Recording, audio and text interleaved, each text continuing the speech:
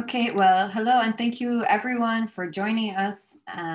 We're here today to discuss cybersecurity together with Hub Security's very own VP of Solution Engineering, Noam Dror, along with a number of security experts, including Merrit Baer, Samrah Kazmi, Fabrizio Di Carlo, and Dr. Wendy Ng. And one more person, which I think I might have left out. And Victoria van Roosmalen. So we'll start our webinar with a brief introduction from Noam, and he will give a brief introduction on today's discussion topic, and then our panelists will each get a chance to briefly introduce themselves. Afterwards, we'll get into a bit of a deeper discussion on everything related to security, including its ongoing threats and solutions.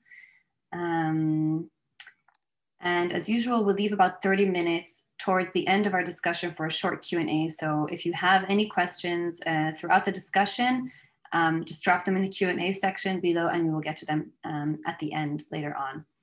Now, we have an impressive lineup of panelists tonight, and I'm excited to have them introduce themselves to you. But first, we'll begin with a few words from Noam before we hand off the mic for introductions. Noam Dror, the stage is yours.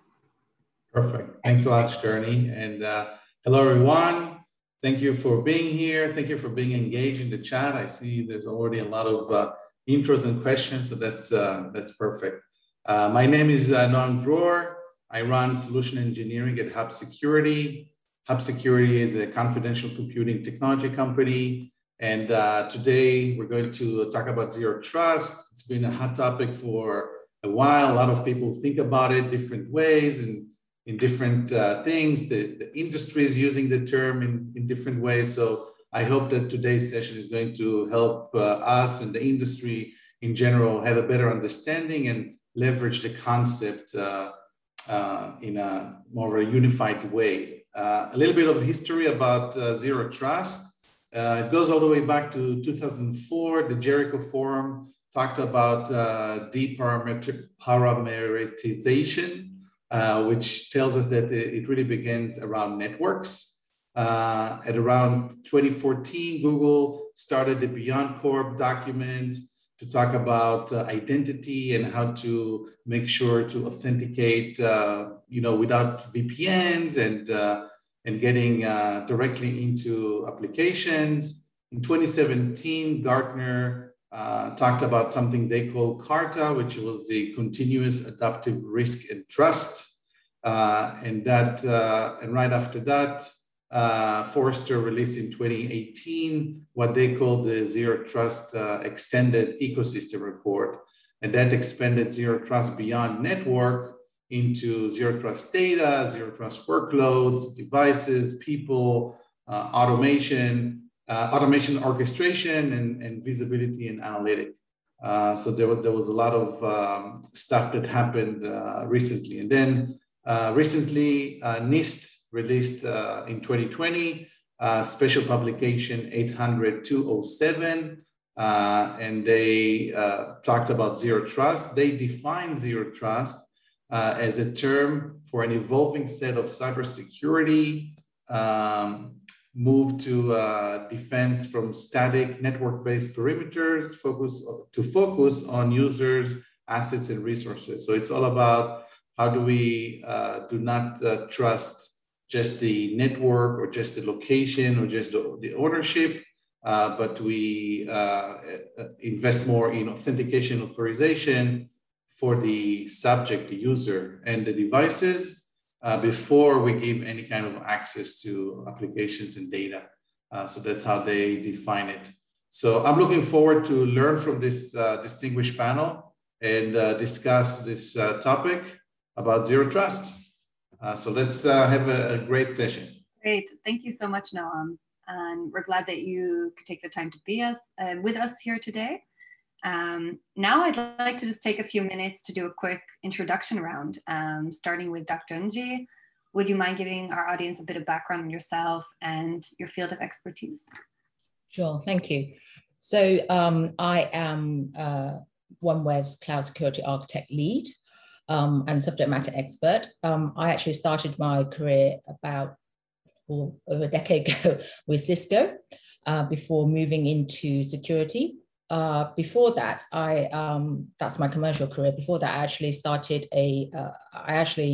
my academic background was actually in medical genetics, and sort of just a bit of crossbreed between sort of academia. I've been sort of quite passionate about sharing knowledge with the community, and I've been sharing blogs and thought leadership material for the past 5 years. Thank you so much. We're really glad that you could be here with us today, Doctor. Let's go on to Samrah Kazmi.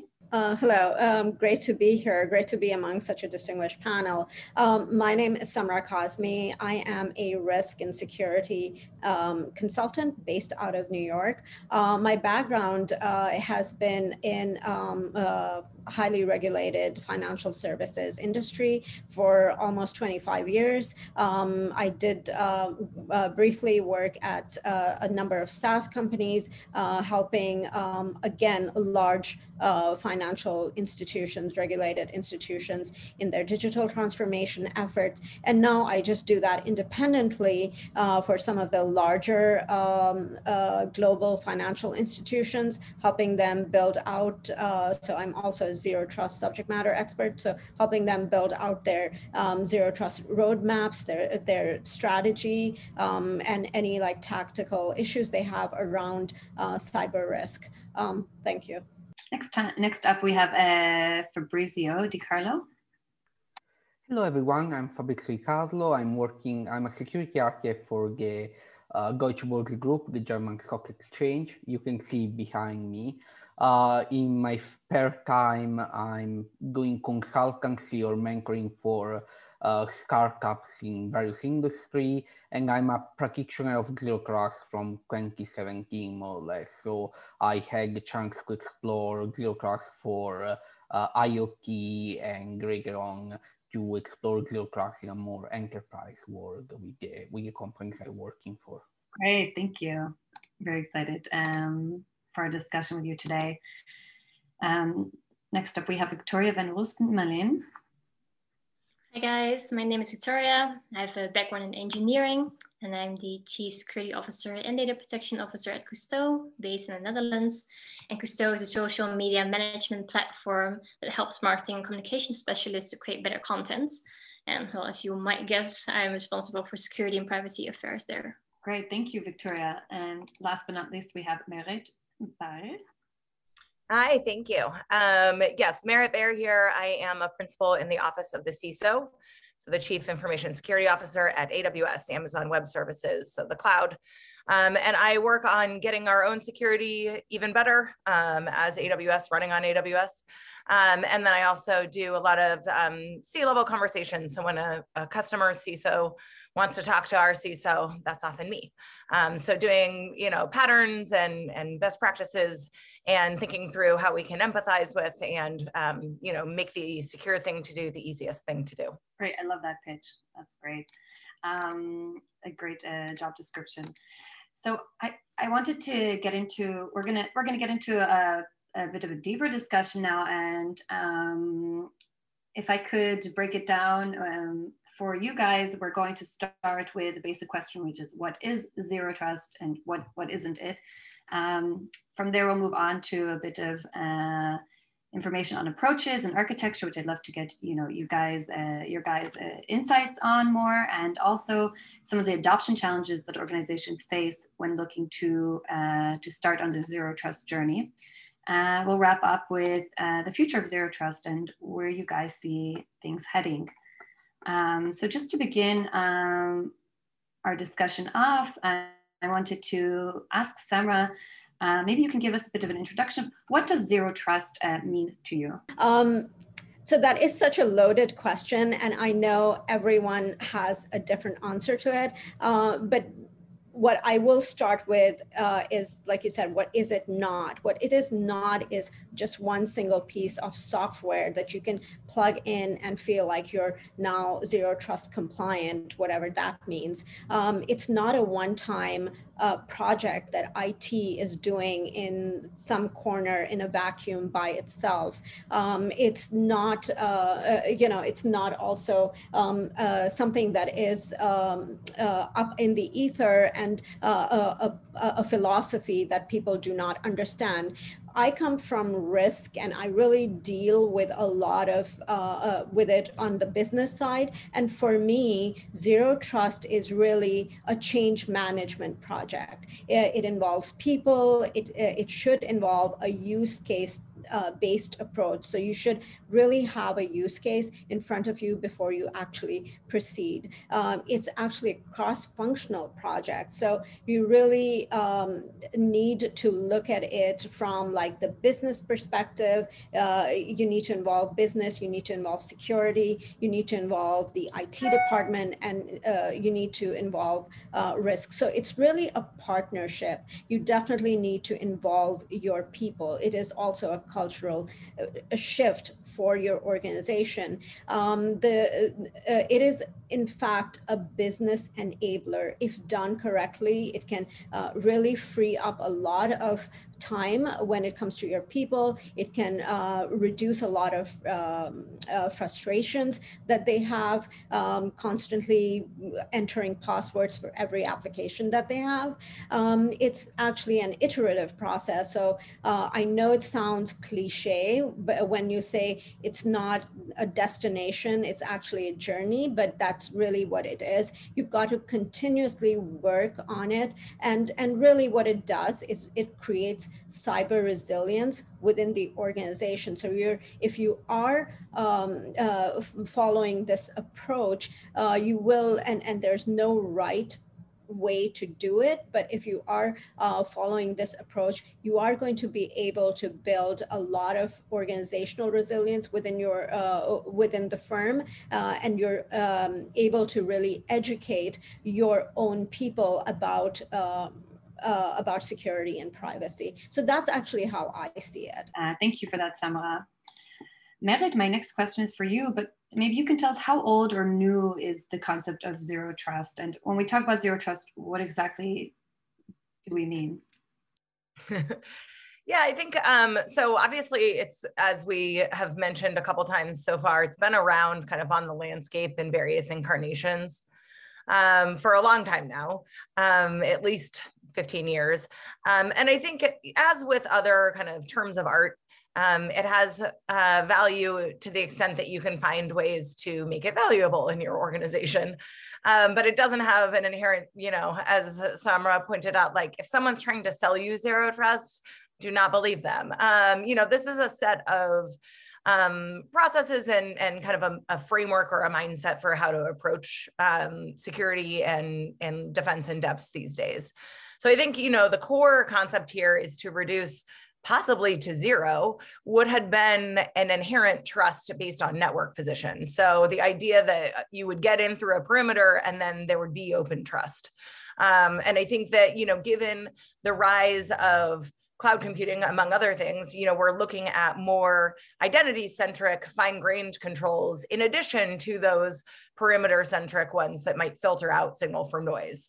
Of course, this could be, there's a lot of different incarnations. This could be conceived of at the network layer and whether we should be allowing for packet flow and then enforcing security above that, or it could be conceived of at the identity and access management layer and, humans and devices or, software components. So there's a lot of different ways that this can play out. But I think, our core conviction at AWS is that there shouldn't be a binary choice between those kind of perimeter, more traditional controls, even if they are taking the form of not just a VPN, but like a VPC, a virtual private cloud that enforces some form of perimeter, and those fine-grained identity-centric controls, things like security groups and access control lists and permission boundaries. And that ideally, these are not only both in play, but that they are augmenting and aware of one another. So something like a VPC endpoint policy would be an example of that, where you're filtering out that signal to noise at the perimeter base, but you're also allowing for very fine-grained identity-centric permissions. Thank you, Merrit. Victoria, tell me, what are some of the benefits of a Zero Trust approach? I think Samrah and Merrit already kind of pointed that out. But I think, what's so important is that, if you move away from the traditional hard shell and soft core idea that, once you're in, you overly trust someone, and the zero trust concept, or, it's kind of a design principle. So it really takes that into account, that you don't have the traditional boundaries, that each time there is an access to something that's of importance, that you want to verify, like, is this a valid request? Is this person at this moment in time, does he or she really needs to perform this action? And this is becoming so important because nowadays we live in a different world.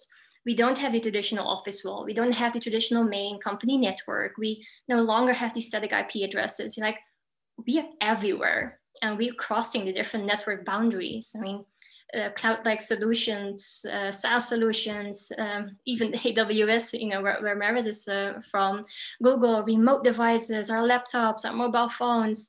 We have built one super network, and the main benefit of Zero Trust is to really plug into that and to really support that system of being flexible and to maintain that flexibility. And by looking at things differently, by not overly trusting, once you're in, you must be good, you're actually creating a more safer foundation and, able to continue this way of working in this interconnected world.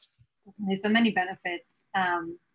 Fabrizio, maybe you can tell us, Zero Trust is usually associated with networks and segmentation, but would you mind to give maybe a quick background on how Zero Trust has evolved over the years to become Yeah, sure. So Noam already mentioned some of the key points, but I will probably mention again.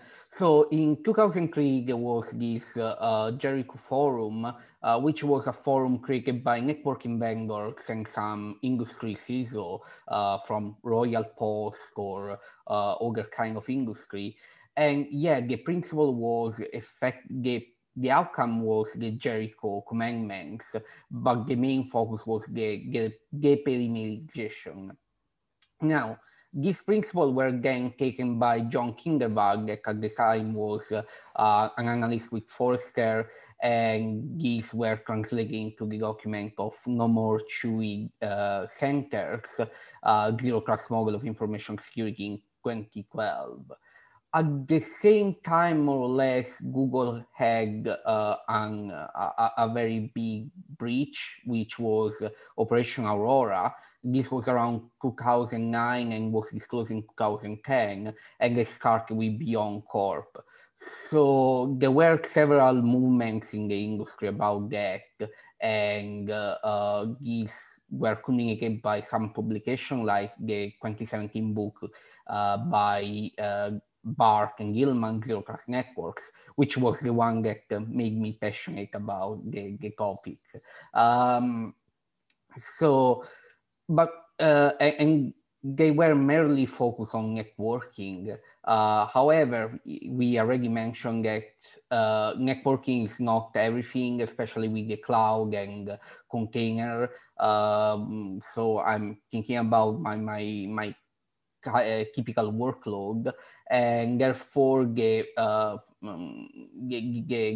Zero Trust approach was shifting to networking to more identity focus in order to be a little bit more universal. So Forrester expanded their model with the Zero Trust Extended.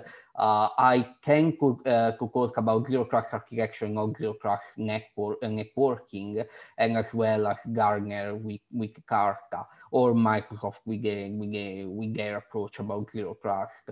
So effectively, identity, either of the device or identity for the user, is actually the key component of a Zero Trust architecture. But we will explore the topic in further question, I'm pretty sure. So I will not spoil the various questions for now. Great, thanks, Fabrizio. Wendy, how does a Zero Trust approach differ from some of the controls deployed in traditional on-prem networks? So I think it's the controls it's effectively the same type of controls. It's identity access, is segmentation. It's just where those controls are applied. So, many organizations, I think some, I've seen sort of in my consulting days where the network eventually, they try to sort of segment it at the beginning, but then it becomes flat. It sort of, effectively, you're not doing sort of your monitoring once, as Victoria mentioned, is that sort of hard shell soft center. Once you're in, you have access to sort of every assets, and they do have monitoring, but it's probably on the external side. They do monitor traffic, they do monitor who's accessing it, but I think the monitoring is actually sort of on the exterior, whereas with zero trust, you're basically just trying to reduce that to the actual asset itself. So the actual perimeter, if you could call it that, is with the asset that you're trying to protect. In terms of control, it's far more. It allows you to provide far more granular control and sort of permissions. Even time-based access rights compared to some of the sort of more traditional on-prem, not quite so segmented networks. Moving on, I just want to touch on, ransomware for a second, because we've been hearing a lot about it lately, and especially when it comes to industries like healthcare. Merrit, maybe you can clarify for us, does Zero Trust protect against ransomware? Yeah, ransomware is obviously prominent in the news these days, but in some ways, just like Zero Trust, ransomware is nothing new, right? It's been around since at least the 70s. It's just that I think with the rise of monetization strategies and other incentives to enact it, it's become very prominent these days. I think that they are connected, right? Because or at least when you start reviewing the best practices that will protect you from ransomware, it's going to look a lot like Zero Trust best practices. And so I think because ultimately we're not generally seeing like 0 days showing up in ransomware. We're seeing like known stuff that folks are either, they've got unpatched systems and then it's coming in through phishing attacks for the most part. So, as other panelists have pointed out, part of the value to your organization is just assessing how much lateral movement you're allowing. Of course, there's going to be some tension here or like some texture because you want to reduce the friction of your users to be able to access internal applications. And then at the same time, you don't want to allow for east-west and north-south movement to be totally unrestricted. So I think there's, a certain process-driven, aspect to this. Certainly just as with, a lot of the current headlines do revolve around unpatched Windows systems. So like patch your stuff. But then also, you can always have it in the form of something like a credential compromise, where even in the cloud, if someone gets access to your credentials and they encrypt or delete your copies, you may be in a bad position. And I think what we really would want to see folks doing is, Wendy mentioned this, is like really conceiving of your forensics in a different way. So in the cloud, your forensics, you're not going to log into the host. Like we manage those for you. We patch that for you. So like, yay, that's one thing you don't have to worry about. But you do have to think through how you're going to do forensics. And that looks like logging and monitoring now. So when you're doing infrastructure as code, you're doing security as code. And so now you can reason about your permissions, you can scope them down. For example, we have a tool called Access Analyzer that allows you to look at unused permissions and scope them down, or to look for escalation paths, or a tool called Tiros that helps you do network reachability. It can tell you whether you have an internet-facing endpoint. But there are elements of that infrastructure as code that are now freeing you up to reason about the security of your networks. And so it will look a little different.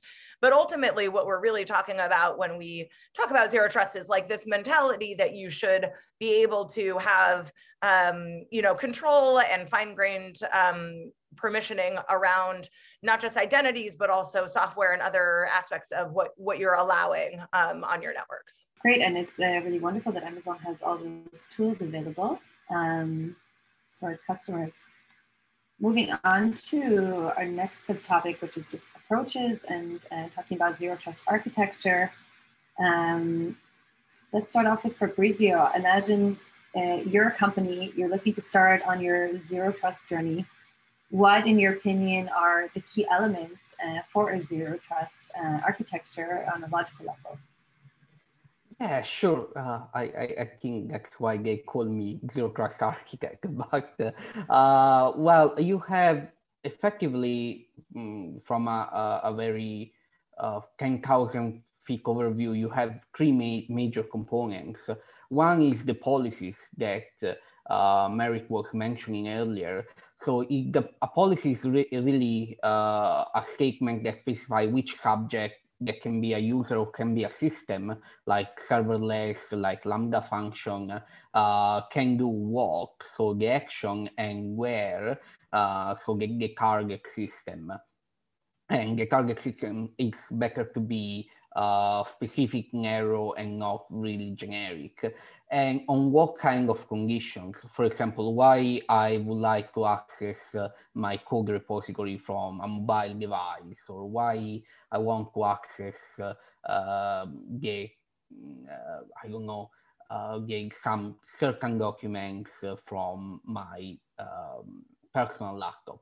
So, or if I want to access that, then allow me to use the multi-factor authentication. These policies, they need to be enforced by some attributes that are in identity. So it should be attribute-based access control. The second component, and I think is the core of a zero-trust architecture, is a policy decision point. Now, there is no specific hardware for that, and most likely in an enterprise is a combination of different systems, and that's why, from a personal suggestion, I will suggest to use a vendor that has a set of APIs so they can intercommunicate between different application systems. And the policy decision point must be tied with the identity provider of the company, and as well need to be able to map all the attributes that you define. Where for attributes, I mean, for example, the name of department, the name of the teams, and so on. So something that is clarify who should have access to what. And lastly, the final component should be the enforcement points. Now, the enforcement points can be really different types. It could be the endpoint, it could be the palm. So they may have different shape, and they need to be distributed all over the network to effectively to implement and enforce the policy in the policy decision point.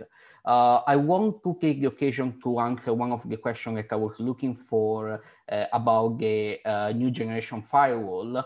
I'm not really sure about any specific vendors of platform when you design a zero trust architecture. Definitely you have to consider some of the to reuse your current technologies, to reuse the things you have in the company.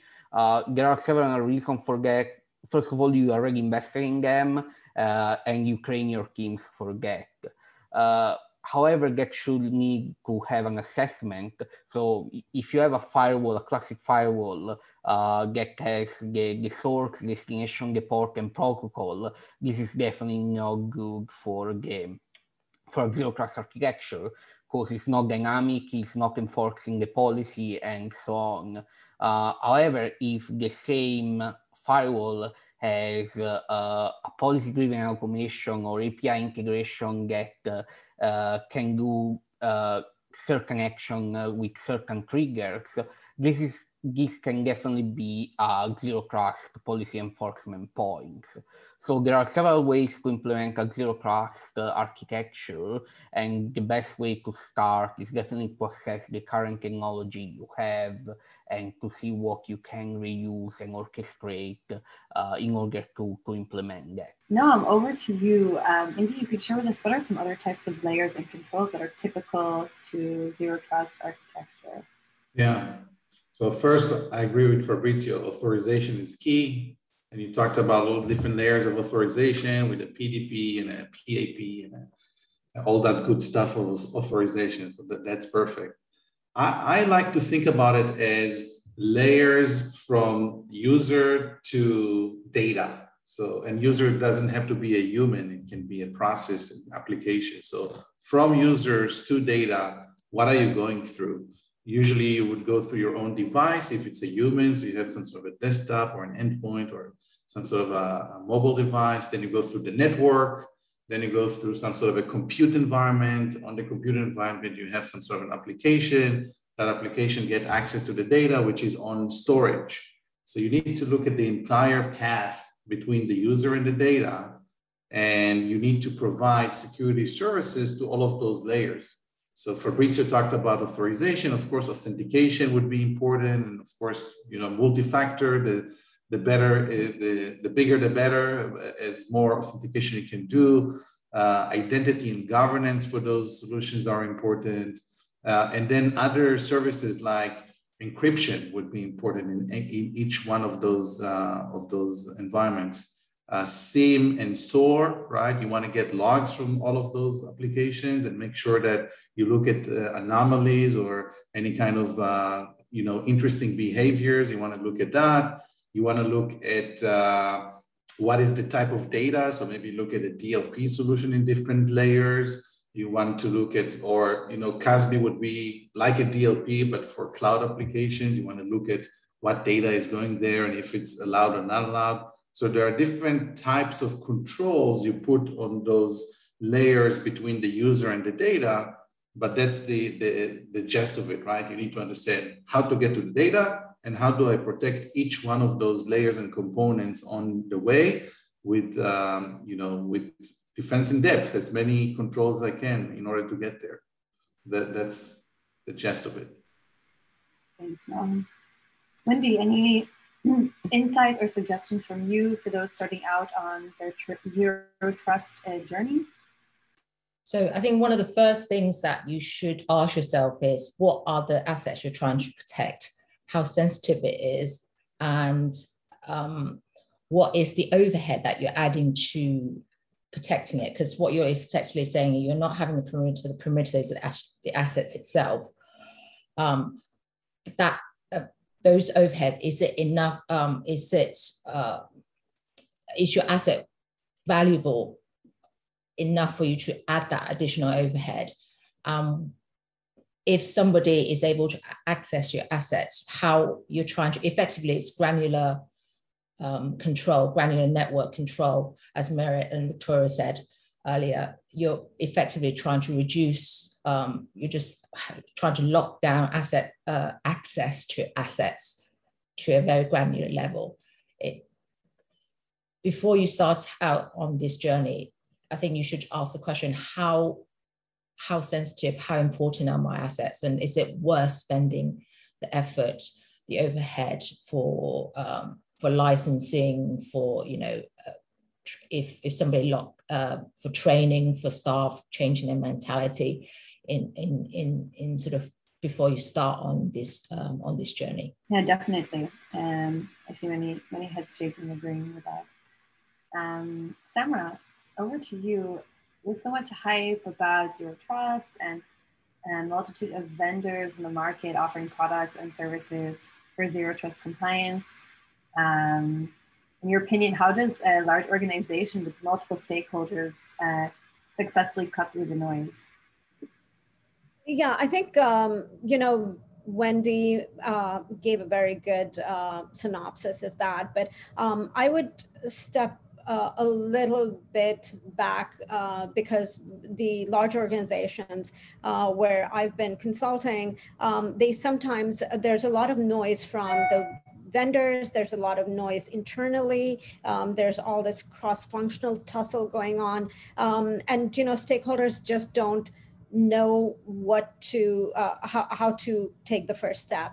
And on a practical basis, what I would say is like, go to the absolute basics, which is, get your cyber hygiene right. And what Wendy, I think, alluded a lot to that is like, figure out which devices, because the device is now the perimeter. So make sure you've inventoried all the devices, you've inventoried all your assets and the users. Look at how you can develop the assigned micro-segmentation and perimeters, micro-perimeters.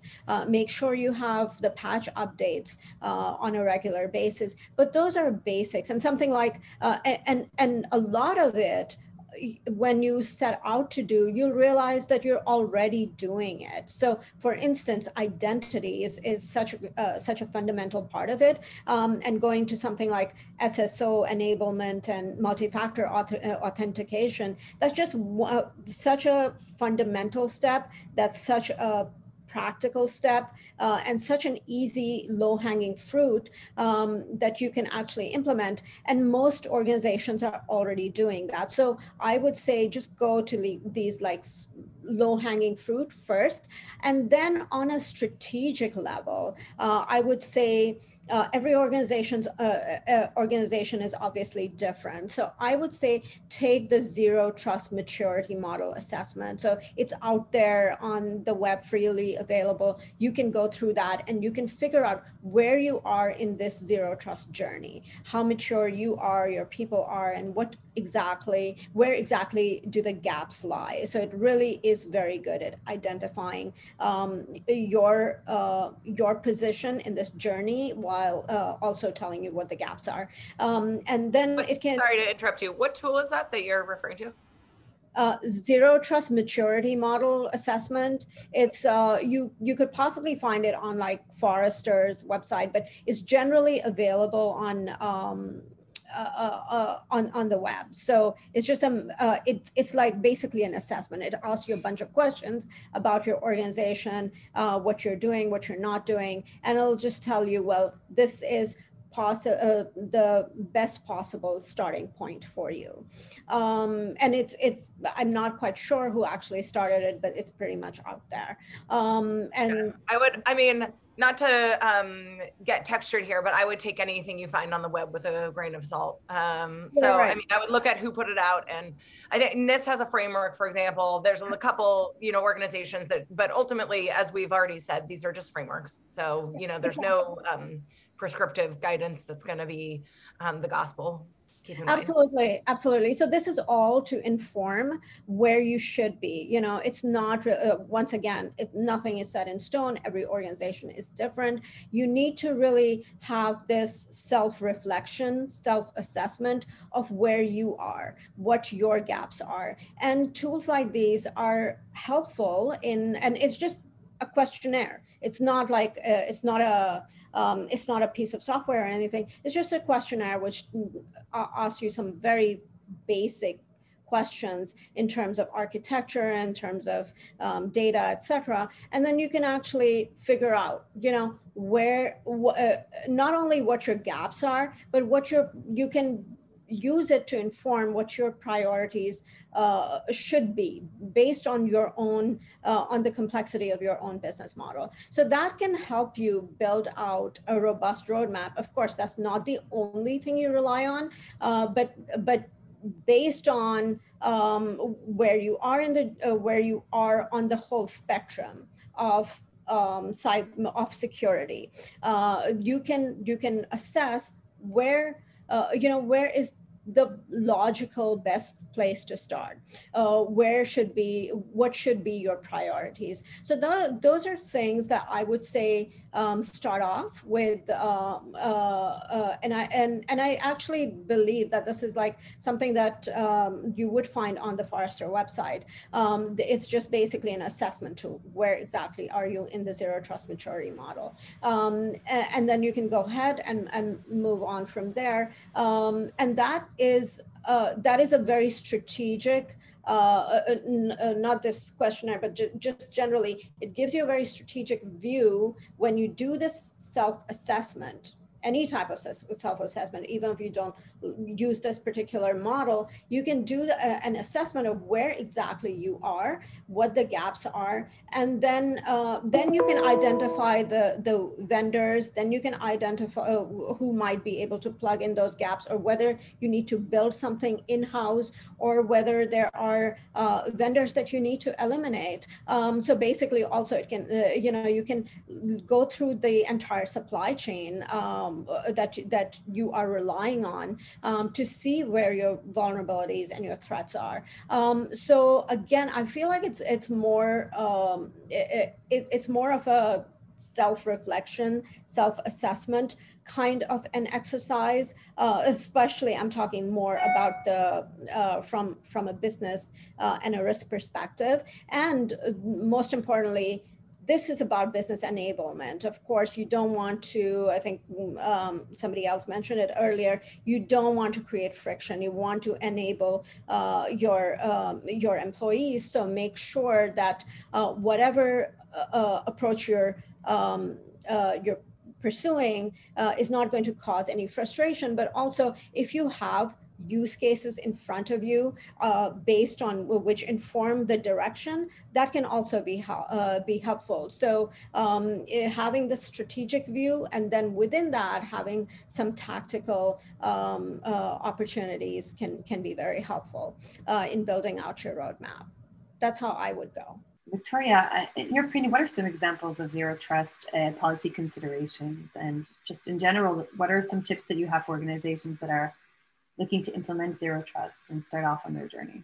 I know the nice thing about zero trust being a design principle is that you can have the total freedom to design it any way you want. I mean, Fabrizio already said, it's kind of attribute, context-based. Merrit also said, there are frameworks out there to help you, but in the end, you're the one designing the policy. So it's not only who are your users and what are they trying to access? Obviously, that's very important, but it's also like, how are they doing it? And in what way are they doing it? So once you know kind of the context of, when does someone and how does someone access, a certain asset? And again, it doesn't need to be a human accessing a machine. It can be from machine to machine. You can design the conditions which are required to have that access, and also design how you want to respond to the outcome of those conditions. So are you like the right user to access the asset? Do you have the right privileges, or was it preceded by like a high amount of failed login attempts, which you already give an idea like, is this like a valid request? And are you accessing the access from, from the right device on the right circumstances? Meaning like, do you have a trusted, healthy device? Do you have the latest updates? Do you have a firewall and antivirus enabled from where you're trying to access something? Or are you behind the Tor browser, seized by ransomware using a jailbroken device? And or does your IP address, matches a known malicious botnet IP address? And shouldn't you be sleeping around this time when you're trying to access this? You can go as crazy as you want to. You just have to meet the criteria that makes sense for you, for your organization, for your company, that a certain person in a certain role in a certain time from a certain destination is trying to access the asset, and also what the actions are. Is someone trying to delete something? Are they trying to exfiltrate or download something? And you can respond differently to deny the access, to only provide read-only access, not be able to download or forward the whatever information you're trying to attempt. It's all up to you. And the biggest tip that I can give, to if you want to implement the strategy, is to start out small. I think Samrah already mentioned it, like start from a small part where you feel comfortable in testing it out, because you don't want to do this with your most crucial assets in the first place. If something goes wrong, a lot of people or assets might be affected. Just so start out small, play around a little, and see where it takes you. Great, that's great advice. And a final question for this subtopic is for Fabrizio, and I wanted to get your input on this, or your take on this, because you're coming from the. I think we lost him. Oh, we lost Fabrizio? Yeah, I'm sure he will join back, but maybe go to the next person. All right, so we will go on to the next topic, which is adoption challenges when it comes to zero trust. And so maybe Merrit, I can ask you, if we know what zero trust is and we know how effective it can be, why isn't it being done everywhere? I mean, so first of all, as we've already pointed out, one, it's not like a one-stop solution. It's a process. So you're going to try to do appropriate controls throughout your pipeline to production, throughout your stack, throughout your users and resources. And so that is a much more process-driven than like end state-driven goal. So I think just as with most other things in security, what we're really talking about is allowing folks to make intelligent decisions around sort of like the healthy amount of friction that we're going to introduce. And so that's not something that's going to be done in a day. You're going to put in some policies, and when developers bump up against them, they're going to get frustrated, and then they come to you as the security team, and you parse whether or not they were applied in a way that you think is putting the right kind of constraints on. And it's going to be an iterative process.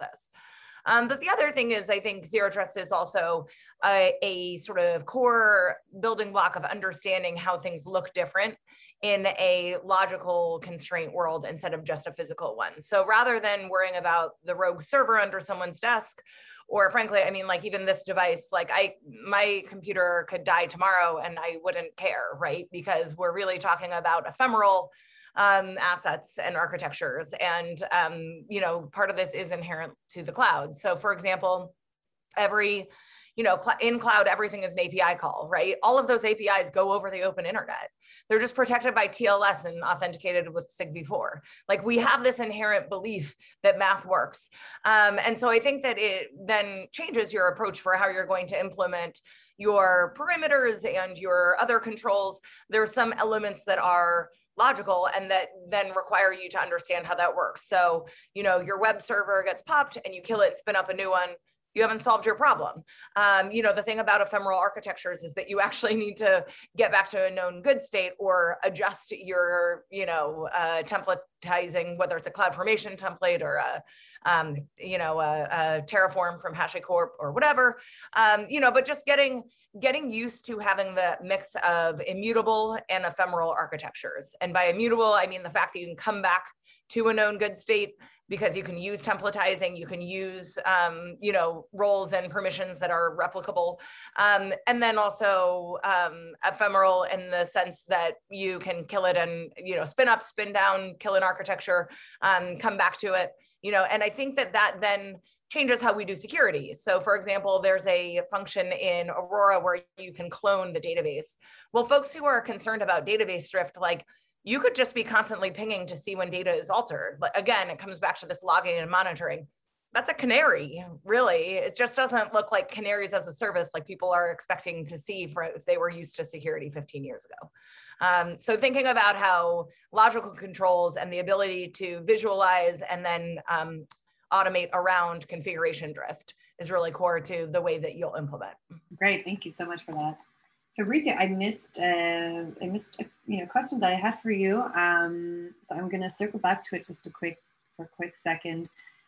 Since you're coming from the financial service industry, which is known to have several legacy technologies and systems still lying around somewhere covered in cobwebs, what do you think is the right approach to deal with legacy while trying to implement a zero trust approach?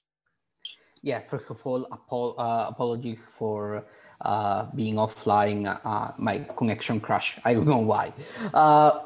This is a very good question. I don't see this issue only for legacy systems, but also for systems that for various reasons cannot be cached.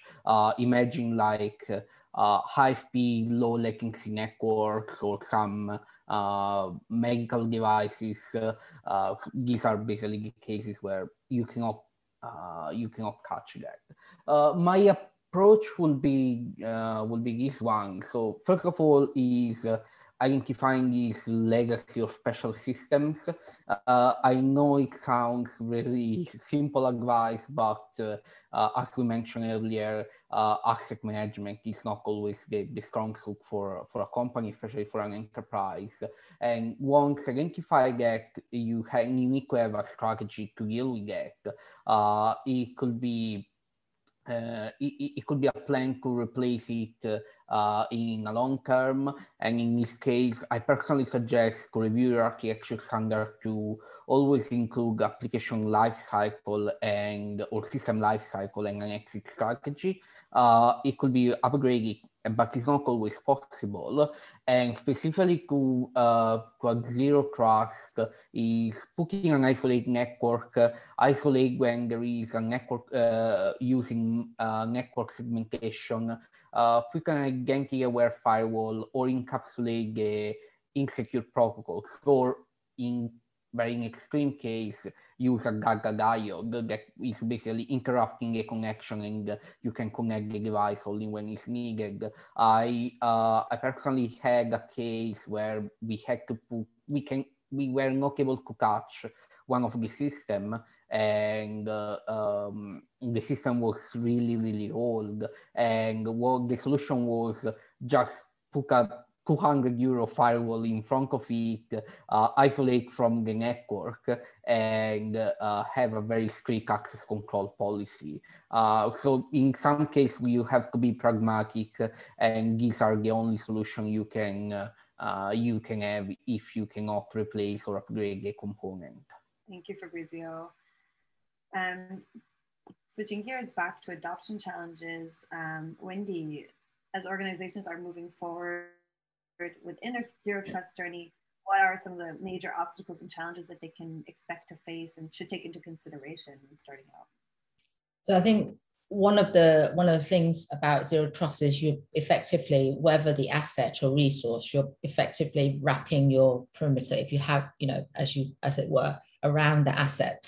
So, historically, you might have, instead of have that wrapper or, have authentication at the asset, you might have it, in a zone, for lack of a better word, and you don't actually have access to the actual asset itself. So I think it's the additional overhead that you have to, of sort of the more granular control that you have to implement for your organization. I think with zero trust, there is a emphasis on multi-factor authentication. So on that side, it is a bit of a change in user behavior. If somebody who's used to just, connecting onto their VPN, all of a sudden have to, if they need to access a document, they need to re-authenticate with, through with multi-factor authentication methods, then it's a change in behavior that's, that can require some adjustment. Yeah, I think that's a really great tip. Samrah, in your experience, what are some of the most common challenges that organizations face when implementing zero trust? Yeah, I think, coming from the business side, when you're actually trying to talk to executives or stakeholders, there are, usually what I see is that there are individuals within an organization who are champions of zero trust. They want to go around and get some kind of sponsor who will allow them to at least test it out in some small portfolio or some part of the business or the bank. However, what happens invariably, which is why it takes a little bit longer, is there's always, besides the stakeholder management part of it, there's always this question as to who owns this project. Who owns zero trust? Is it the CIO or CIO's office? Is this the CISO's office? Is this the CTO or the risk or somebody else, the chief data officer? So it's so difficult to actually pinpoint who is the owner within these large organizations, and there is no right way to do it. Like I said, it is in many cases a cross-functional project, so it can be owned by multiple functions. But this is the first major challenge that these champions would face when they're trying to like actually pitch the concept or the principles, the guiding principles of zero trust to the sponsors. The other part, you know, large organizations, is stakeholder management. Again, it's like a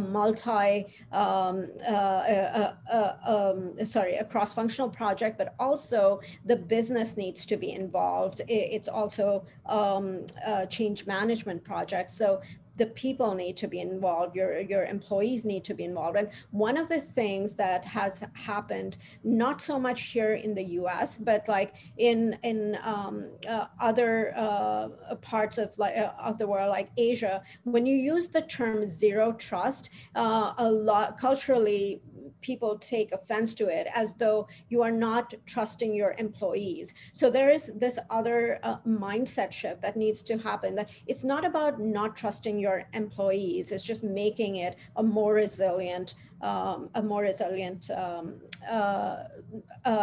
environment. And the other part is like right now there aren't enough zero trust pioneers. Of course, we have Google, but if they had resources, they did this from the ground up in-house. Right now, it's not really a viable sort of example for many of the institutions out there. And of course, there's no end state. So it's sometimes difficult to justify, like, where does this end? Where does the budget start and stop? And of course, difficult to manage the return of, to measure the return of investment. So all of those things, and legacy technology, obviously, but all of these things are the challenges that can, I've been speaking to one of the larger financial institutions in Europe, and they've been stuck on this for like 2 years because they can't get over these basic hurdles,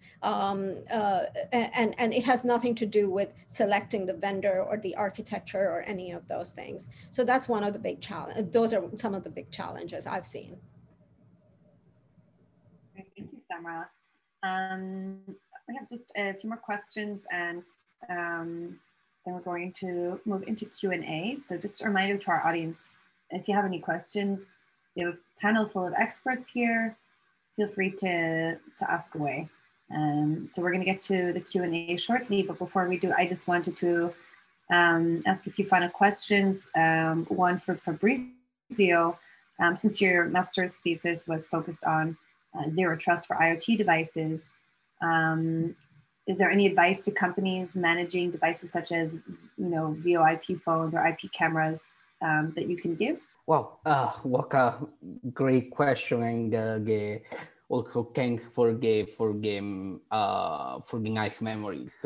Well, I will generally say that I'm expecting some of these devices to be isolated in a hardware network, or could be assigned to a private VLAN to isolate their traffic.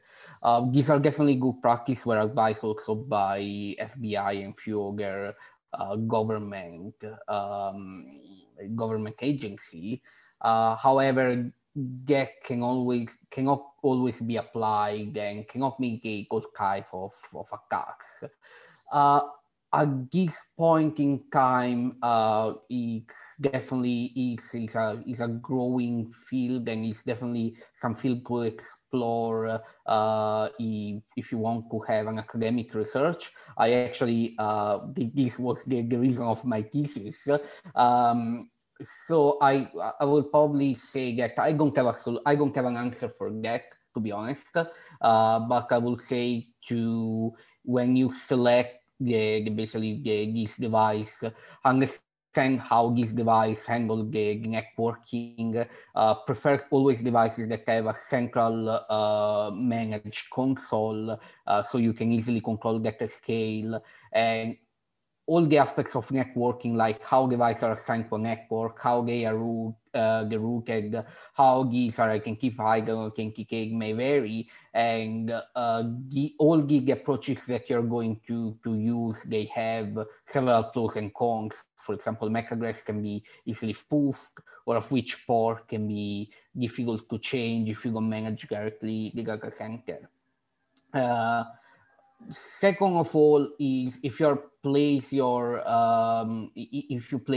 device in a network area, in a specific network area, make sure that you know your GIS network area very well, and it's very well documented, because I think Wendy mentioned you usually have or a flat network or a network that is really messy and you don't have a traffic flows and so on. So if you have a well documented area, a network area, it's more easily to manage this device and to flow the traffic and to properly route that.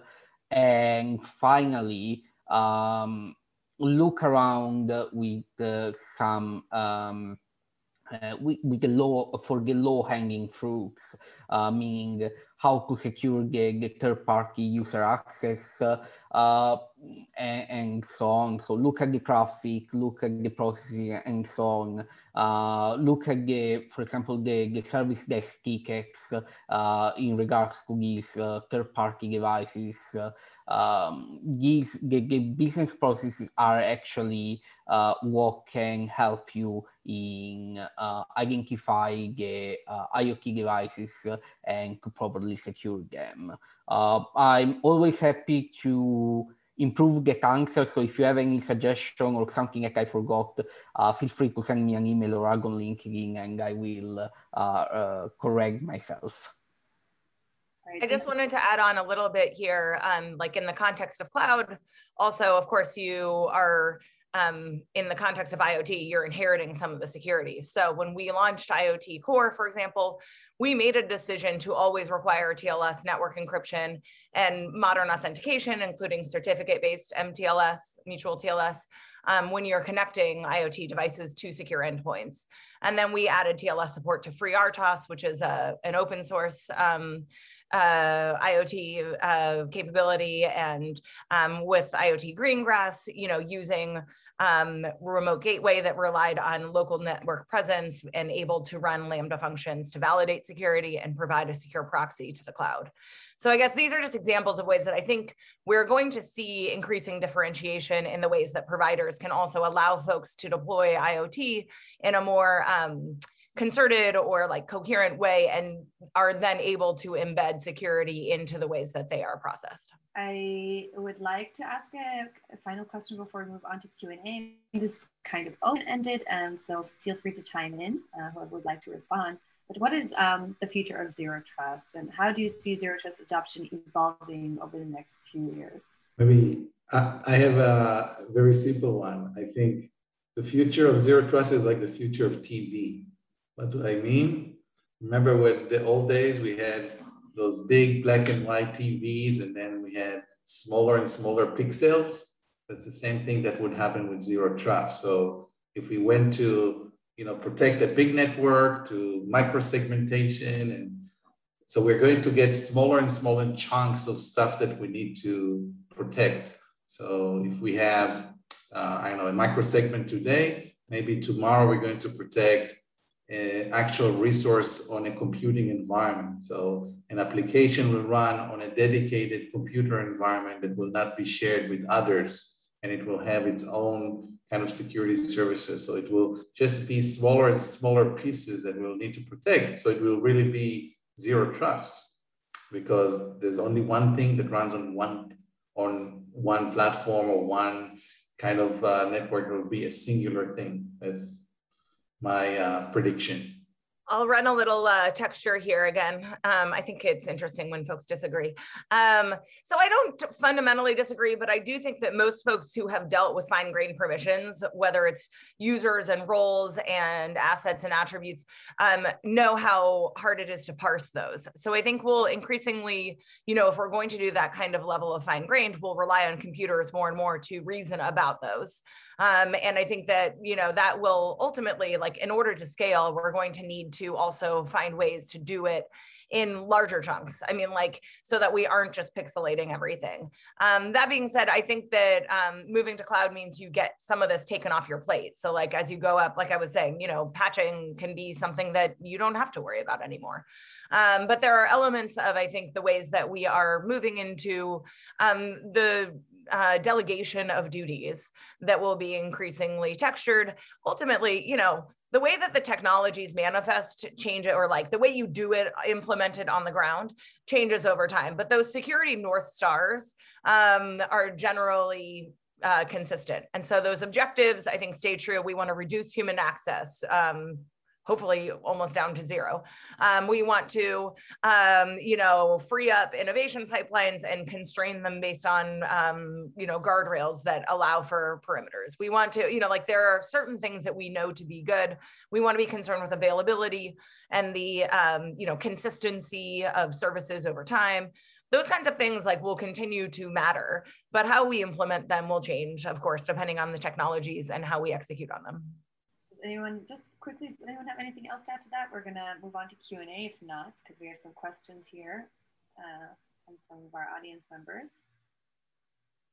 Okay, so now on to my favorite part. I guess we have many questions that have been filing in here, and you know, some of our panelists have been responding to them privately, some of them have been writing in the chat. So I guess I just start off with the first question I have here from one of our attendees, and it goes like so. The goal of Zero Trust is clear. The challenge that most organizations have is how to implement it in steps to minimize breaking operational systems while increasing security. What recommendations do you have on the incremental steps? Which I think we touched a lot about on tips and different layers of architecture, but maybe someone has something in addition to add to their response. Just to clarify, for the incremental steps, it's let's say it's meant the how to implement a zero trust, or what's the question for probably is not fully clear, at least for me. Okay, so let's move on to the next question. Are there any solutions for Zero Trust that allow for BYOD devices as part of the organizational solution? Zero Trust is a model. There is no specific solution. We actually explore that there is no single vendor, but is a multiple solution orchestrated together. And I really think that bring your own device is part of the company policy, and that they are addressed by a zero trust. Again, there would be probably a policy for bring your own device that say, okay, if you access the system from your mobile or from your tablet, use multi-factor authentication or something like that. But I mean, it's and this is also one of the, let's say, the beauty of zero trust, or one of the purposes of zero trust, is to enable the mobility of the work. Yeah, I think that obviously COVID has proven that, you know, folks can work remotely, maybe more than they ever expected. But I think, you know, there's nothing at the lowercase p policy level that prevents folks from implementing a BYOD policy. I think that, you know, that's up to the organization, as Fabrizio mentioned. I think, obviously, if you're working in something like a SCIF, I'm thinking of like US, you know, I came from US government work. You know, like if you're in a literal controlled environment, then you wouldn't be able to, but most business enterprises enforce logical controls in addition to physical controls. And so there's no reason why you couldn't have a, you know, BYOD policy. I think organizations make up their own posture. You know, we have a very permissive policy for our devices, for example, at Amazon. And that means that we just have to have compensating controls in the form of a lot of logging and monitoring and, you know, severity tickets of various dimensions, and things get automatically escalated after, you know, X minutes. And so you have to like put in place other choices of how you're going to make sure that you're observing and responding to behavior appropriately. But BYOD is not inherently anti-zero trust, or, you know, not impossible. I think most organizations at this point are doing some version of BYOD. Yeah, just to basically chime with what Mary said, effectively zero trust is a shifting mindset where basically the data is becoming your burger and not the device. So the data is becoming the new perimeter. As long as the data is secured, you can work from your company device or from your personal device. So that doesn't care because your data is secure and you know exactly where it is. Yeah, I'll just remind what Victoria said, which is you first need to assess the risk and understand what you want to do, and then decide what do you want to invest in. You can invest in a virtual desktop, virtual mobile, virtual editing environment, and then start from that as your zero trust. Or you can just say, you know what, if you strongly authenticate, that's good enough for me for this specific application or data. Seems like we have another panelist who's joined us. I don't have a good pun for this. I'm really good with cat puns usually, and nothing's coming to mind actually. But welcome to Victoria's cat. Okay, moving on to the next question. How do we enforce zero trust with firewalls? Oh, I touched briefly getting one of the answer I gave. So it's it really depends by the firewall. If you're referring to traditional firewalls, is actually it's not possible because the firewall is actually just source destination port and protocol. So that's not possible. If you have some sort of automation or some sort of identity-based automation API integration with the firewall, that possible. I'm not referring to the firewalls within the cloud like AWS, Google, and so on. They definitely have not only the firewall but security groups. They definitely have more capabilities. So that's how you usually address. But once again, the firewall will be limited to as a network policy enforcement point and not, and then you have other different kind of enforcement points within your network. Yeah, I mean, ultimately, what is a firewall, right? If you couple security groups and access controllers together, is that a firewall? Probably. It's a logical one. You know, but if you're talking about buying a Palo Alto or something like that, could that be part of your zero trust strategy? Sure, of course. So, I mean, I think that, you know, as we move along this like continuum of maturity, even traditional definitions like what is a firewall will change, or at least it's not clear to me how to answer that, not knowing what type of firewall you're referring to. But I think, you know, it lends itself to the same kinds of control conversations we're having. And frankly, you know, we could back up a little bit and just say like, if you just having asset visibility and knowing like an inventory and having it, you know, tagged or whatever, you know, having it have metadata or classification according to sensitivity, you would be ahead of the game. You know, most folks think that they have that, and then you dig in and there's stuff they didn't realize was there, or their access paths they didn't realize existed. So some of the stuff that sounds elemental is also still worth doing. And especially as folks are in mixed environments and whatever you want to call it, you know, multi-cloud, hybrid, on-prem, mixed data centers, mixed types of things, you know, like getting your arms around a coherent, cohesive strategy for how to put those kinds of controls in place is much more textured than just like slap a firewall on it, whatever that might mean.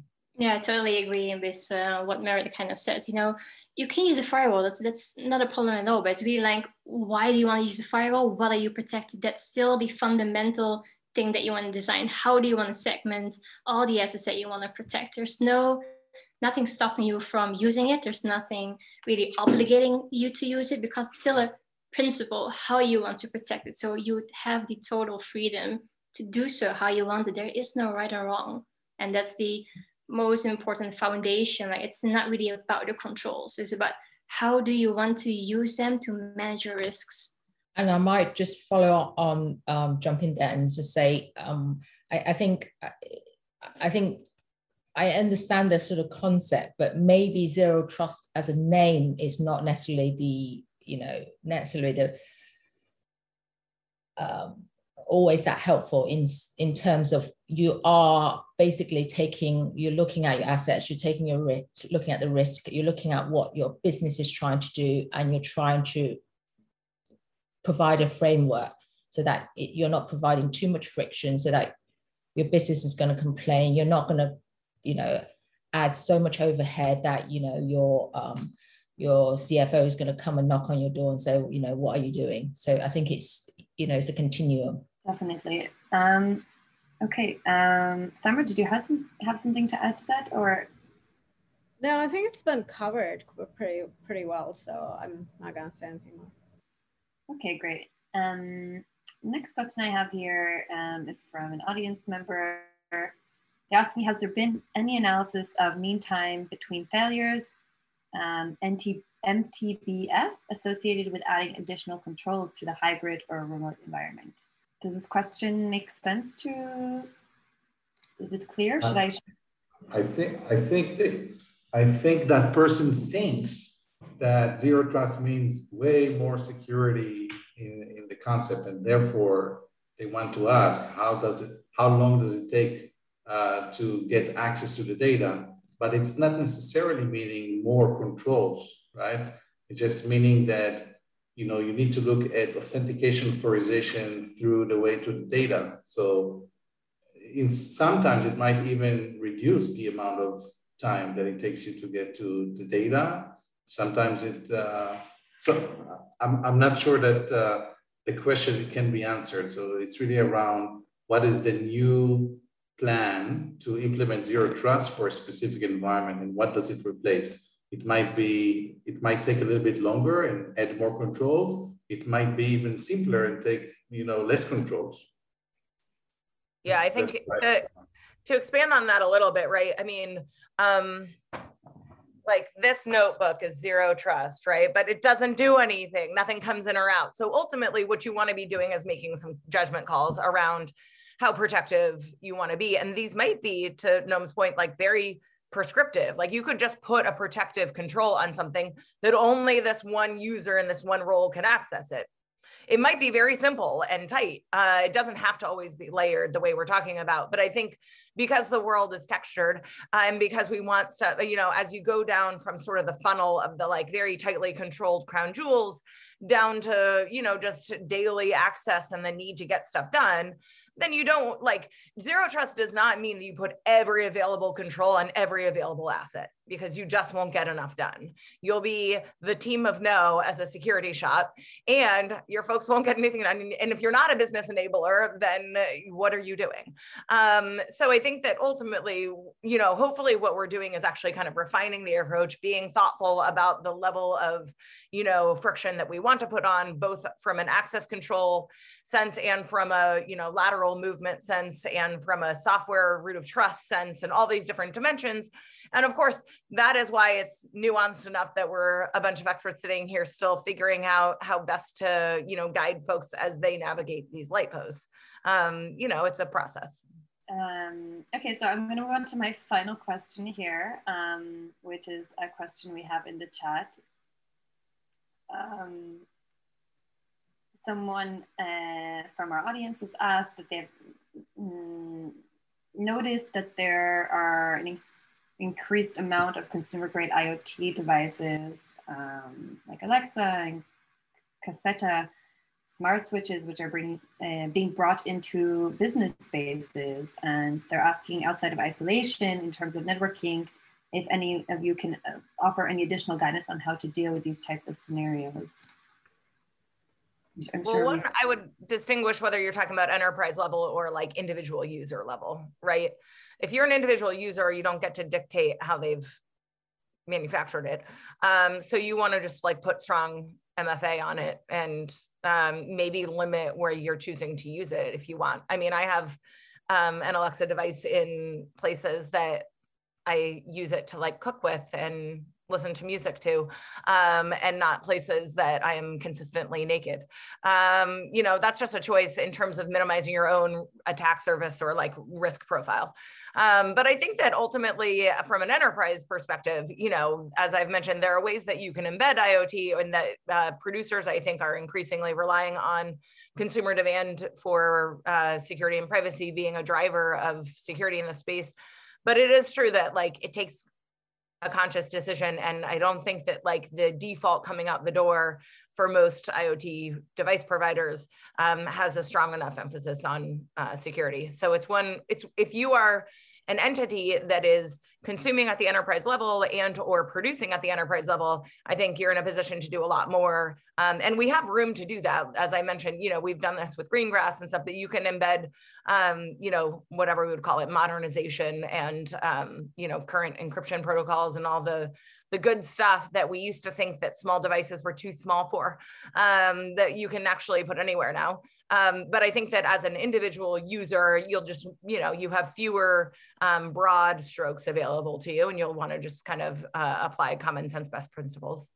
Sorry, Fabrizio, I think I No problem at all. I think your answer is pretty valid. I have to say, in an enterprise level, you have certain devices that anyway connect to the vendors, for example, for some updates, and that is effectively blocking them will be counterproductive. So exactly what you said, Merrit. So there are some user requests or customer requests, and companies are paying more and more attention. However, when it's not possible to install an endpoint or some solution to monitor the traffic, you have to regulate the traffic through basically an external firewall or to network isolation like VLAN and so on. So there is a lot of room for improvement, and there is a lot of, and things are already improving luckily at the enterprise level, especially if I think about the SCADA devices, not properly IoT, but still relevant for basically the scenario of an enterprise. So things are improving. There is still a lot of room for improvement, but for the time being, network isolation is probably the best way to get kind of for securing that. Great. Well, thank you guys so much for joining us today. And thank you to our audience members as well. Thank you, Noam, and Merrit, Samrah, Fabrizio, Dr. Ng, and Victoria, and Victoria's cat, let's just be honest, was the highlight for me. We hope that you're all staying safe and healthy at home, and we look forward to hosting many more discussions like these. If you would like to get in touch with today's panelists, feel free to reach out to them directly. All of today's attendees will be receiving an email in the coming days that have contained the contact information of each of our panelists. So don't be afraid to drop them a line if you have any further questions on any of today's topics. And to stay up to date on our upcoming webinars, you can follow Hub Security on LinkedIn, on Twitter. There's also a digest, Medium, and we hope to see you at another time at another one of these great discussions. Thank you guys. Thank you guys once more. Yeah. Oh, Thanks all. Have a nice day.